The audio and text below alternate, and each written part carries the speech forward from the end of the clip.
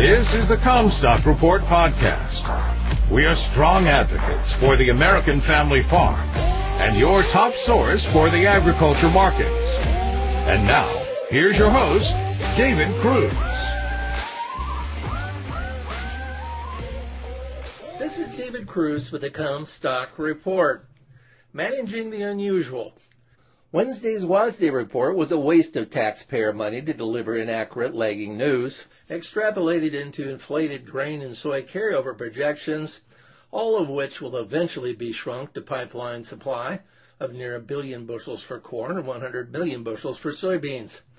The March 31st Planting Intentions report will gather a lot more respect by the trade and respective markets.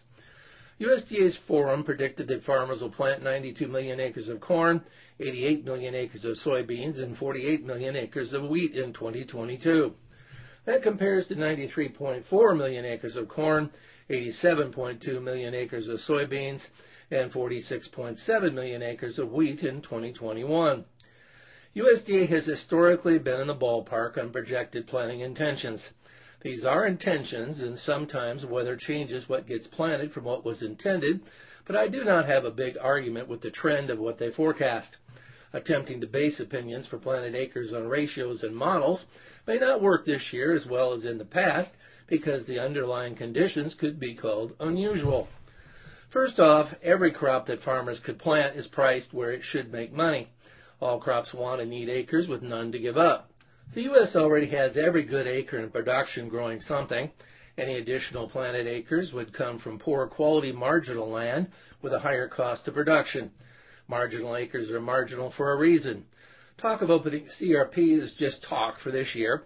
Most of the plain states are in drought conditions, so will opt for sorghum over corn.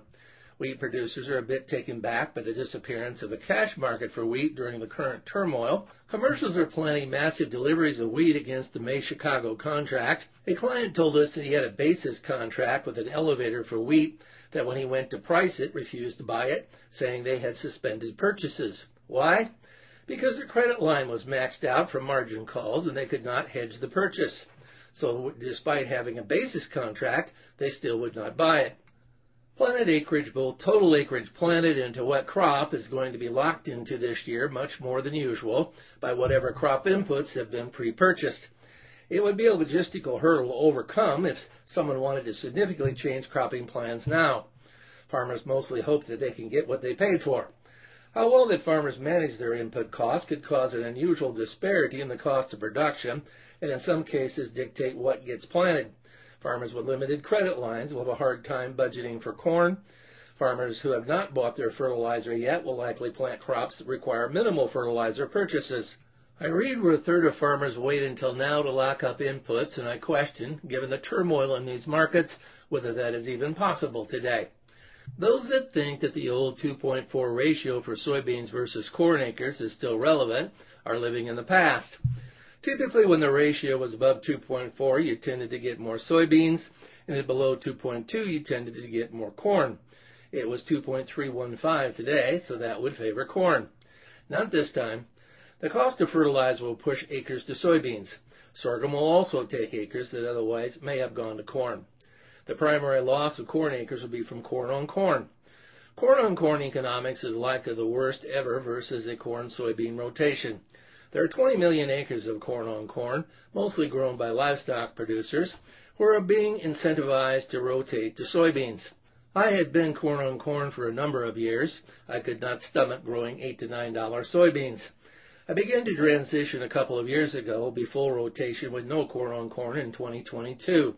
Just a 10% reduction in corn on corn, which would be 2 million acres, would more than constitute the reduction in corn acres that USDA is forecasting.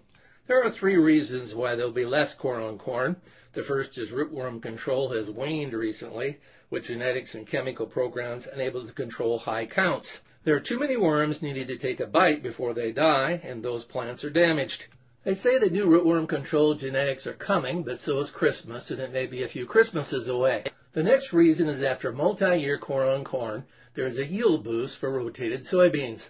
Most farmers produce record soybean yields on soybeans grown following multi-year corn. The last reason is that the fertilizer shortage is going to last at least through 2023, And my 72 bushel per acre soybeans should produce a 72-pound nitrogen credit for corn. That is 72 pounds of nitrogen that I don't have to buy for my corn next year. You've been listening to the Comstock Report. For more information on marketing opportunities, contact us at Comstock.com or call 712-227-1110. For a more complete version of the Comstock Report with hedging strategies and trade recommendations, subscribe on our website at Comstock.com or reach out to one of our risk management specialists about how we can help you protect your profits.